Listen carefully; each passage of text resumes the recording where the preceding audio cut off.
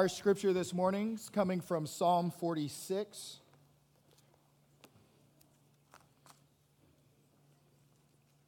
If you didn't bring a Bible with you, I encourage you to open up the Pew Bible and turn to page 557 so we can read along together. And as you're turning to Psalm 46, this is the last in our series here on Psalm 46, and so we're really focusing there on the final four verses, 8 through 11. And then next week, we're going to begin a new series, and we're going to be going through Jesus' Sermon on the Mount much like we did Leviticus in an overview fashion. We're going to do kind of an overview fashion with the Sermon on the Mount as well. Otherwise, we could be in that for a year. And I think Jesus did it in one setting. So we'll try and be diligent with that. Psalm 46. There it's written, God is our refuge and strength, a very present help in trouble. Therefore, we will not fear, though the earth gives way, though the mountains be moved into the heart of the sea, though its waters roar and foam, though the mountains tremble at its swelling. Selah. There is a river whose streams make glad the city of God, the holy habitation of the Most High. God is in the midst of her. She shall not be moved. God will help her when morning dawns. The nations rage, the kingdoms totter. He utters his voice, the earth melts. The Lord of hosts is with us. The God of Jacob is our fortress. Selah. Come, behold the works of the Lord, how he has brought desolations on the earth. He makes wars cease to the end of the earth. He breaks the bow and shatters the spear. He burns the chariots with fire. Be still and know that I am God. I will be exalted among the nations. I will be exalted in the earth. The Lord of hosts is with us. The God of Jacob is our fortress. Selah. Here ends the reading of God's holy word. If you would, please join me in prayer. O holy God, may the words of my mouth and the meditations of all of our hearts be acceptable in your sight, O God, our rock and our Redeemer. Amen. So most of you might not know this, but I've struggled most of my life with keeping still. I like to keep moving. I like to stay busy. The moments when I get still are when I fall asleep. And did my microphone just die? No? Yeah? No? No? Okay. Sorry, it felt like it. I know I'm on low battery, so it might die at some point. Please let me know. So the moments that I get still, I fall asleep. It's been that way my whole life. My parents have always told me, they said, as a kid, you were go, go, go, go, go, and then go some more. And if you ever sat still for 5 minutes, you fell asleep. And there's plenty of pictures of me when I had to sit in a high chair, and in the middle of spaghetti, I fell asleep.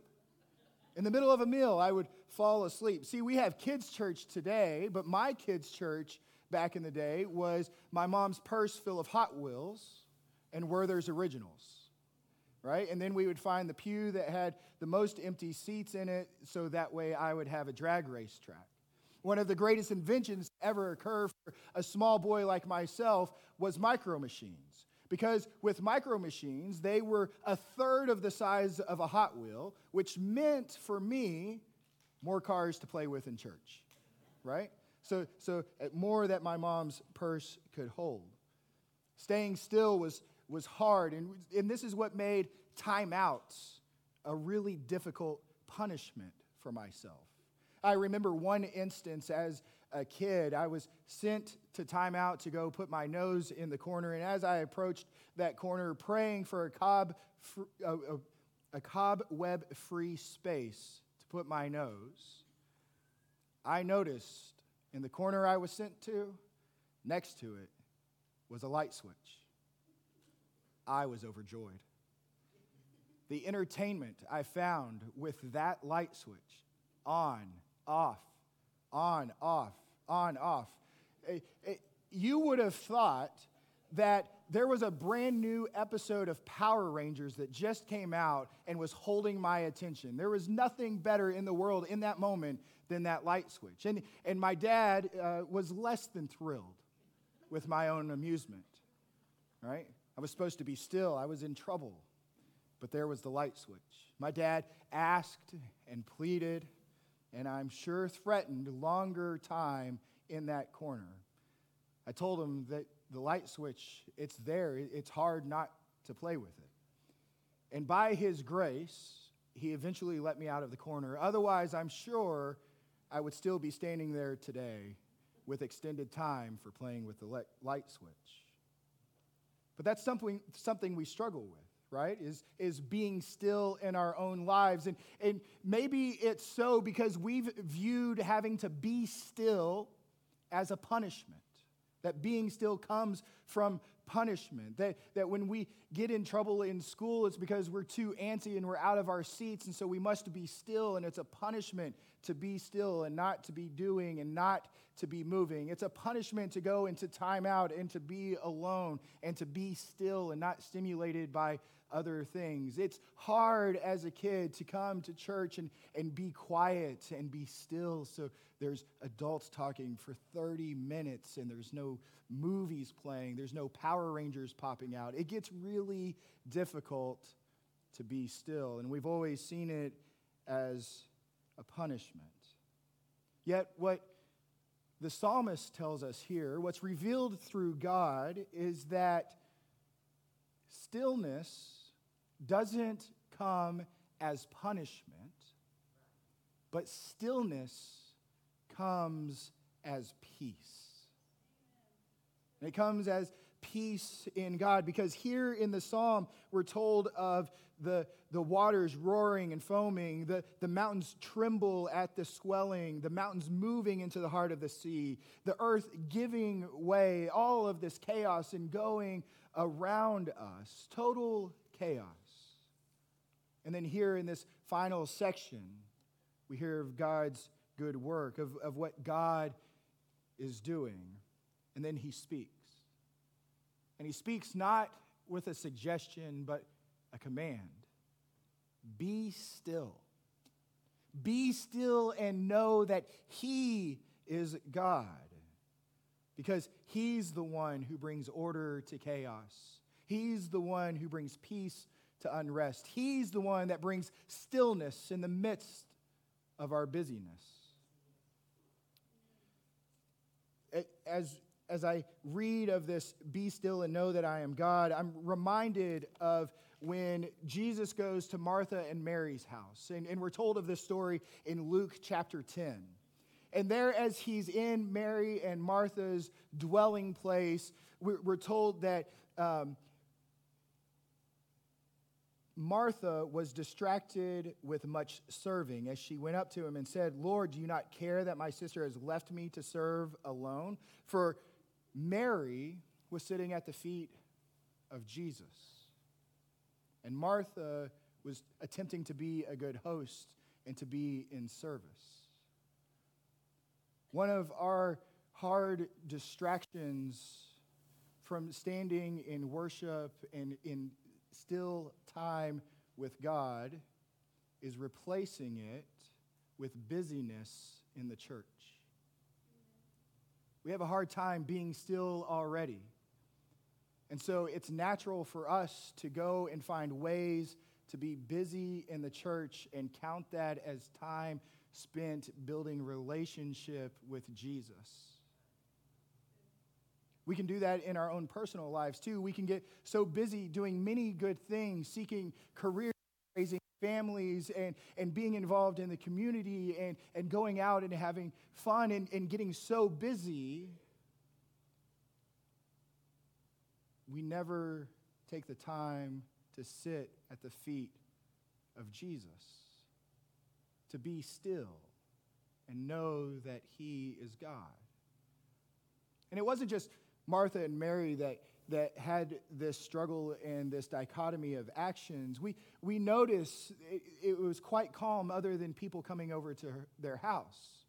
We remember the other story of the disciples and Jesus getting in the boat to go across the Sea of Galilee and a storm brewing in the middle of the night, waters being taken on their boat, and there Jesus is sleeping. in the boat. And the disciples wake him up. Do you not care that we are about to perish? Look, there's total chaos all around us, right? In this middle of the storm, they're freaking out. They're trying to save themselves and save this boat, and it's not working. And they're like, Jesus, do you not care? And Jesus wakes from his rest. And what does he do? He calms the storm. Be still and know that he is God. It's something we struggle with. Our identity can often be tied to how busy we are in the busyness of life. For myself, that has been so. For 14 years, I've been in pastoral ministry. And this summer, I was able to take a sabbatical. And for the first time, I spent multiple weeks away from pastoring and preaching in 14 years. I'm still the little boy that can't be still. I'm not sure how I was going to handle it. And then there came this moment as I was hiking in the Grand Tetons, woke up early with my best friend. We made it up to Inspiration Point above the trees overlooking Jenny Lake. And he was excited because Cascade Canyon was but a short hike away. And I said, I'm going to be here for a minute. You can go ahead. And that minute turned into 2 hours of peaceful rest. For 14 years, I thought being busy as a pastor, and if I'm not around, if I'm not doing this, if I'm not doing that, how will people grow with God? But you know what happened over the month of July? The church was just fine. You did well. The staff is awesome here at First Christian Church of the Beaches. Amen? Yeah. Amen. And they did a fantastic job, and you kept coming to church, and you kept worshiping. Your walk with God is not dependent on anyone else. It's wholly dependent on God himself. Right? So we're told in John 15, he goes into this telling us to abide in him and he abides in us. But then he talks about the vineyard. And we often equate that with the pruning, that there's discipline to come and things to shed from us. But what I want us to see in this is that it is God who comes and grabs a hold of us.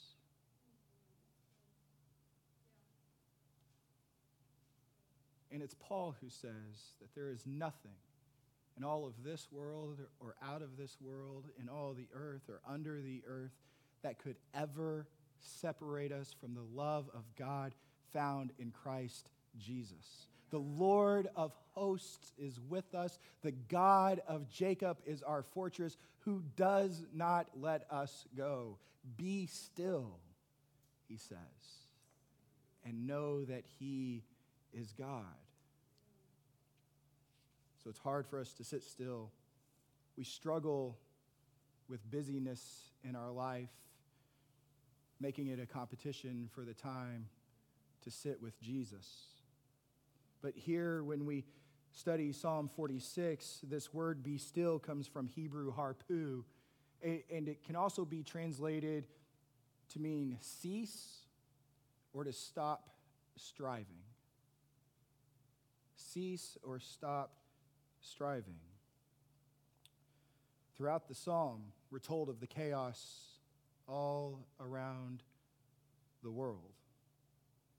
And over again, the psalmist reminds us that God is our refuge and our fortress. We're told of his great work. And then it's God. It's God who tells us to stop striving, to cease, and to be still. For he is God, not us.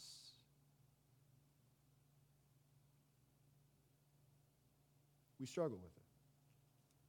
Do you ever feel like you're constantly working and trying to prove yourself worthy of the love God is showing you? As if you're not just doing enough, or I messed up, so now I've got to go and make up for it to get right with God in this way. I'll come serve on a Wednesday night dinners. I'll help out with worship on Sunday morning.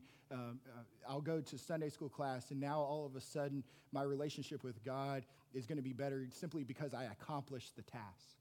as if you're working towards being worthy of the love. God says, stop striving and know that he is God who has you firmly in his hands.